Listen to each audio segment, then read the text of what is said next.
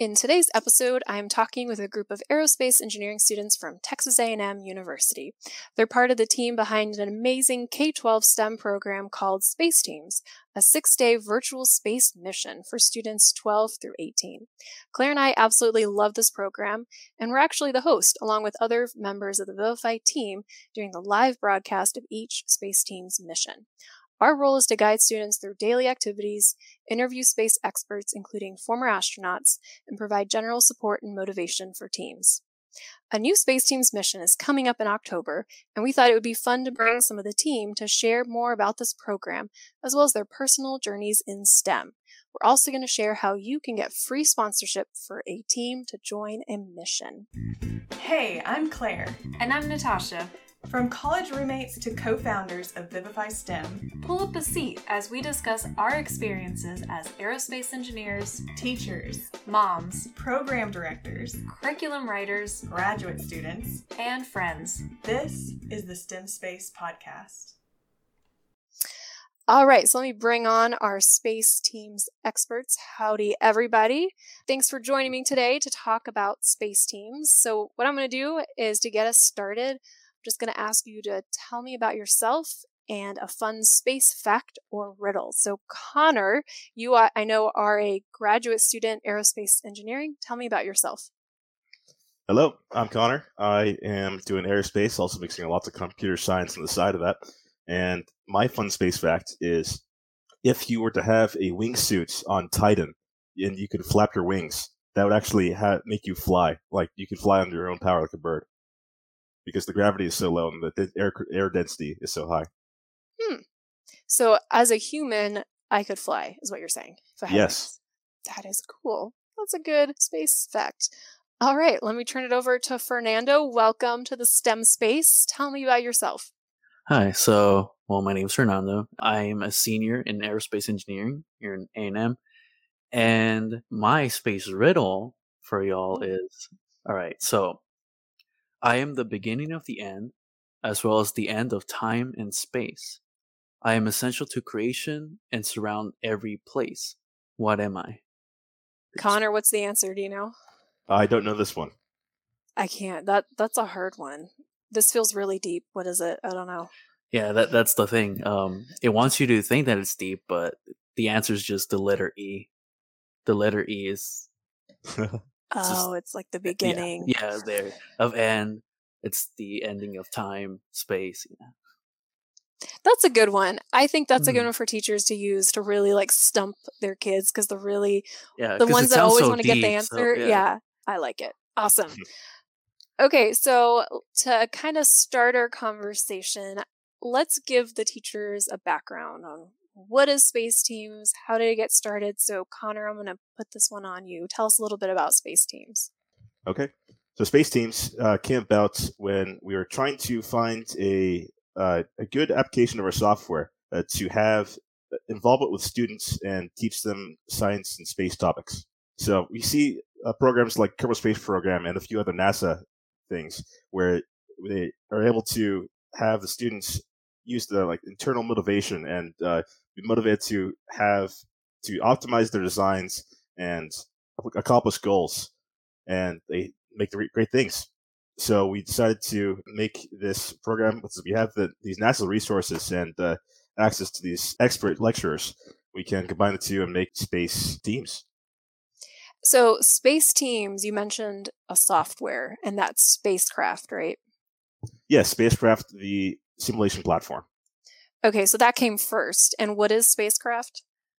Spacecraft is a multiplayer engineering simulation platform, which is basically a environment that is kind of already set in place. We have all the planets, we have all the environmental forces, we have wind, air density, sunlight, everything modeled to the highest degree of fidelity.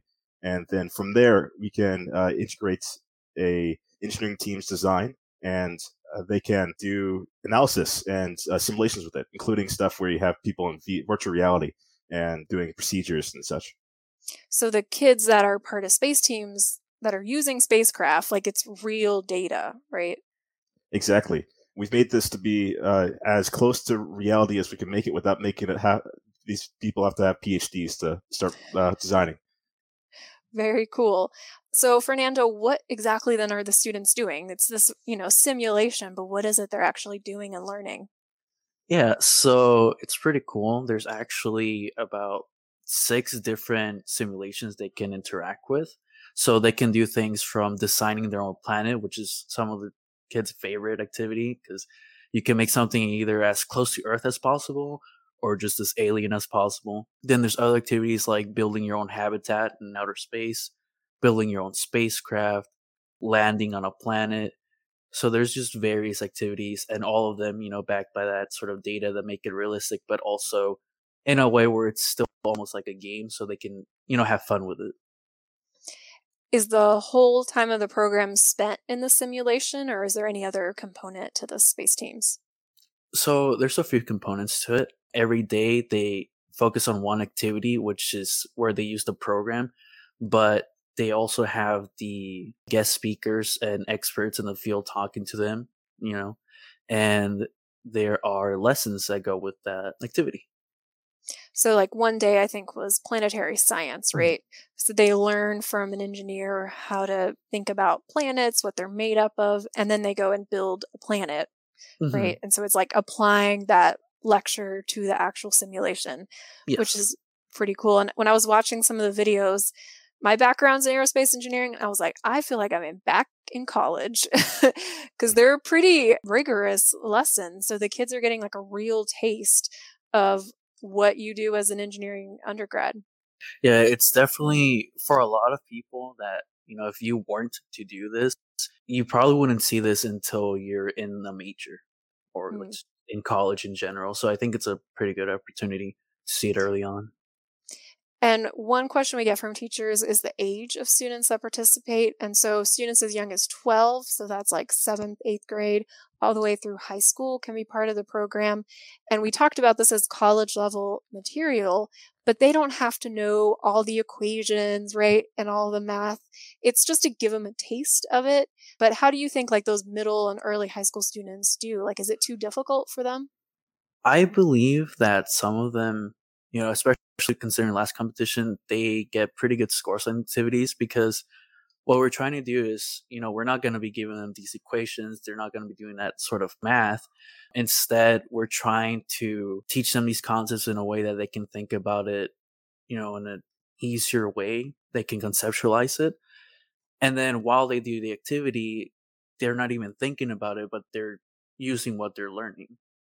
Yeah, and one thing I like about space teams, it doesn't it doesn't sugarcoat any of the math and the science.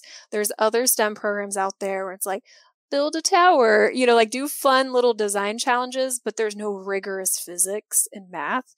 And this program is rigorous. So the kids that really want to be engineers and scientists, like this is the program because it's going to show you what that's really like if you choose to pursue that, but not in like an overwhelming way, like you said.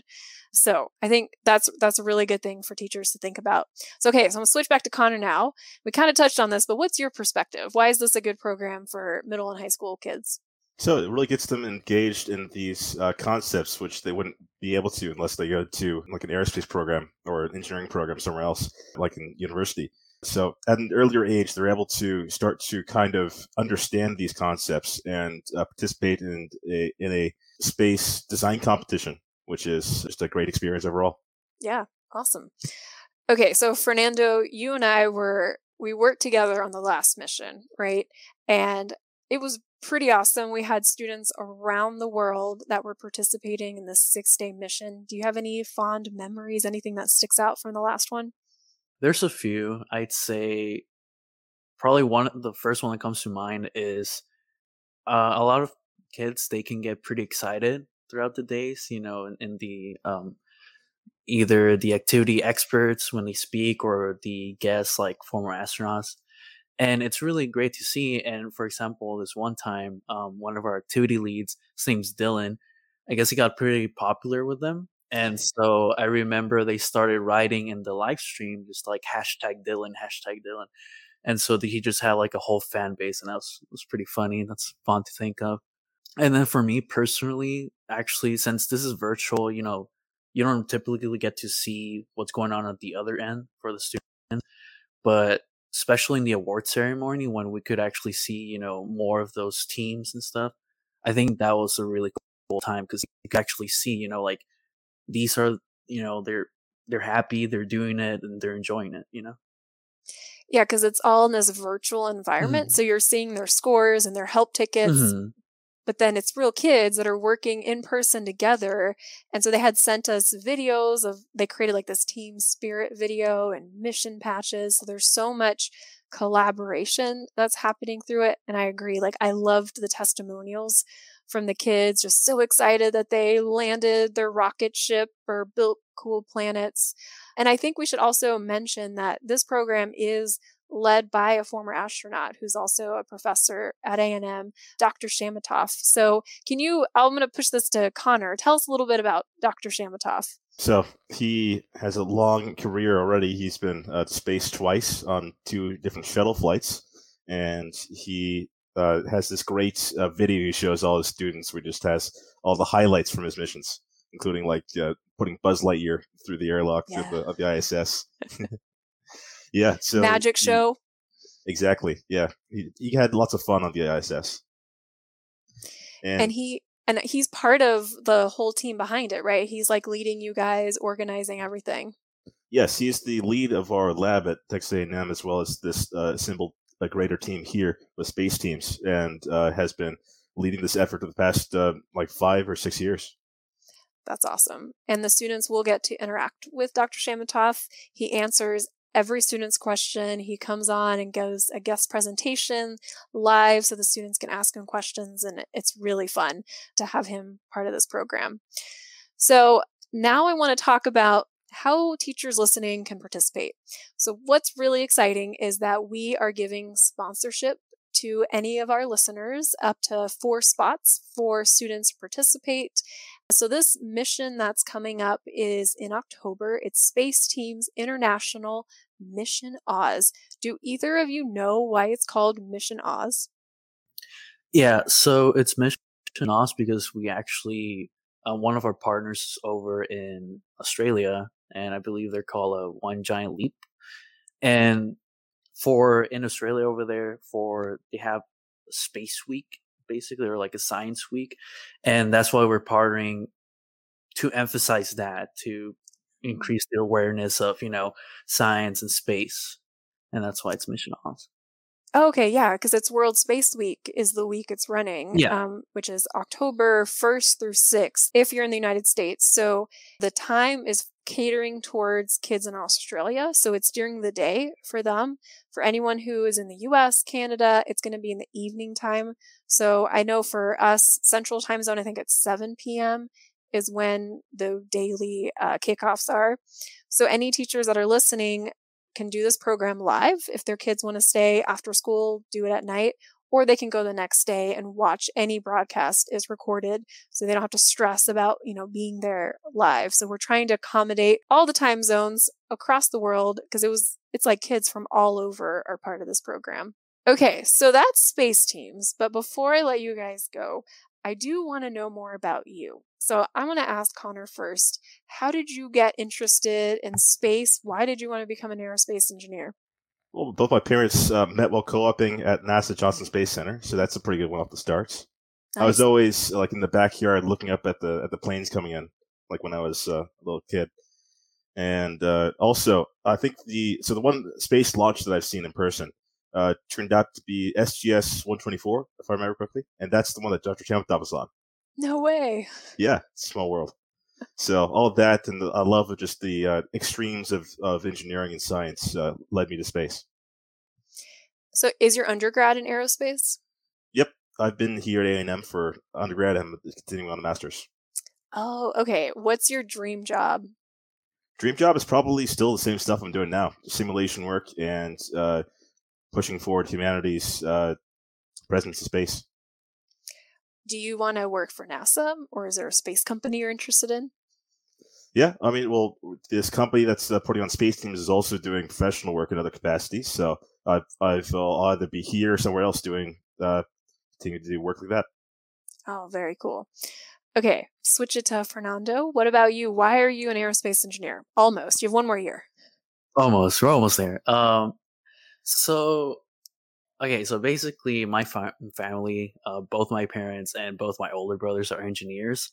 So that was always kind of my path. And at first, I was a little skeptical because it's the whole thing of, do I want to just follow what's already been done? And so I ended up, I took some interest in like medicine and other things. In the end, I realized engineering was more so my path. So that's kind of how I entered college. And then when I was going to apply to the specific major, around that time, I actually ended up having an opportunity to do this competition in Langley, in NASA Langley Research Center. I just kind of fell in love with that, whole space science kind of aspect of engineering. And that's what led me to aerospace. And that's where I've been. Yeah. What was the competition about? Oh, it's been a while. It was the basically theme? designing a rover, and we had like a week to design a rover. Luckily, since it's only a week, it was using the I believe they're called like Lego bricks, so they're like really easily programmable. And by the end of the week, we had to be able to both scan what would be minerals, but basically just colors, and being able to avoid obstacles. So it was pretty interesting. That sounds very similar to like First Lego League, if you've heard of that, where they use that Mindstorm kit and they have sensors. Yeah, the Mindstorm. Mm-hmm. Yeah, okay. So what you're saying is that a 1 week program can have an impact. Actually, yeah, a 1 week program. It's still in my mind. Actually, one of the things that I most think about when I think of that is actually not just the competition or whatever aspect of that, but the people that I met. And I think that's what these programs are really helpful in. Either the people that you meet that you work with, like your peers, but also, for example, when I went there, it was meeting other aero engineers, right? Because those were my mentors there and experts in the field, kind of similar to what Space Teams is doing. So I think that's the biggest takeaway for that sort of thing. Yeah, that's really awesome. And my last question here is for teachers. So as I mentioned, we have teachers listening to this podcast. Many of them are STEM teachers. They want to get their students interested and engaged in career paths like y'all's that are, pursuing aerospace engineering degrees. What advice do you have? So we talked about the competition. That was like one hook you had. So Fernando, any advice that you want to give to teachers? To just get their students hooked into.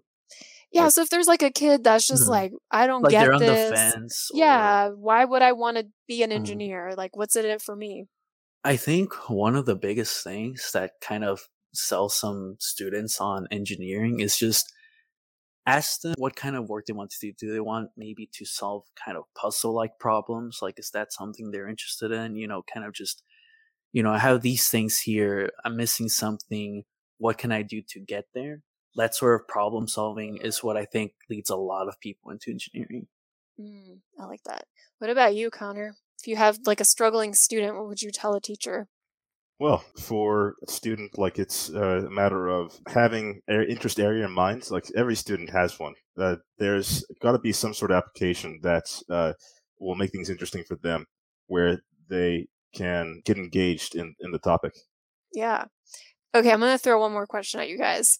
One of the things that teachers ask a lot is, how do I prepare my students who want to be engineers? So, we're talking about inspiration and motivation, but how do we just prepare them? So, Connor, like, what do you think are some things that kids can do as a high school kid who wants to go into engineering? What should they do to prepare?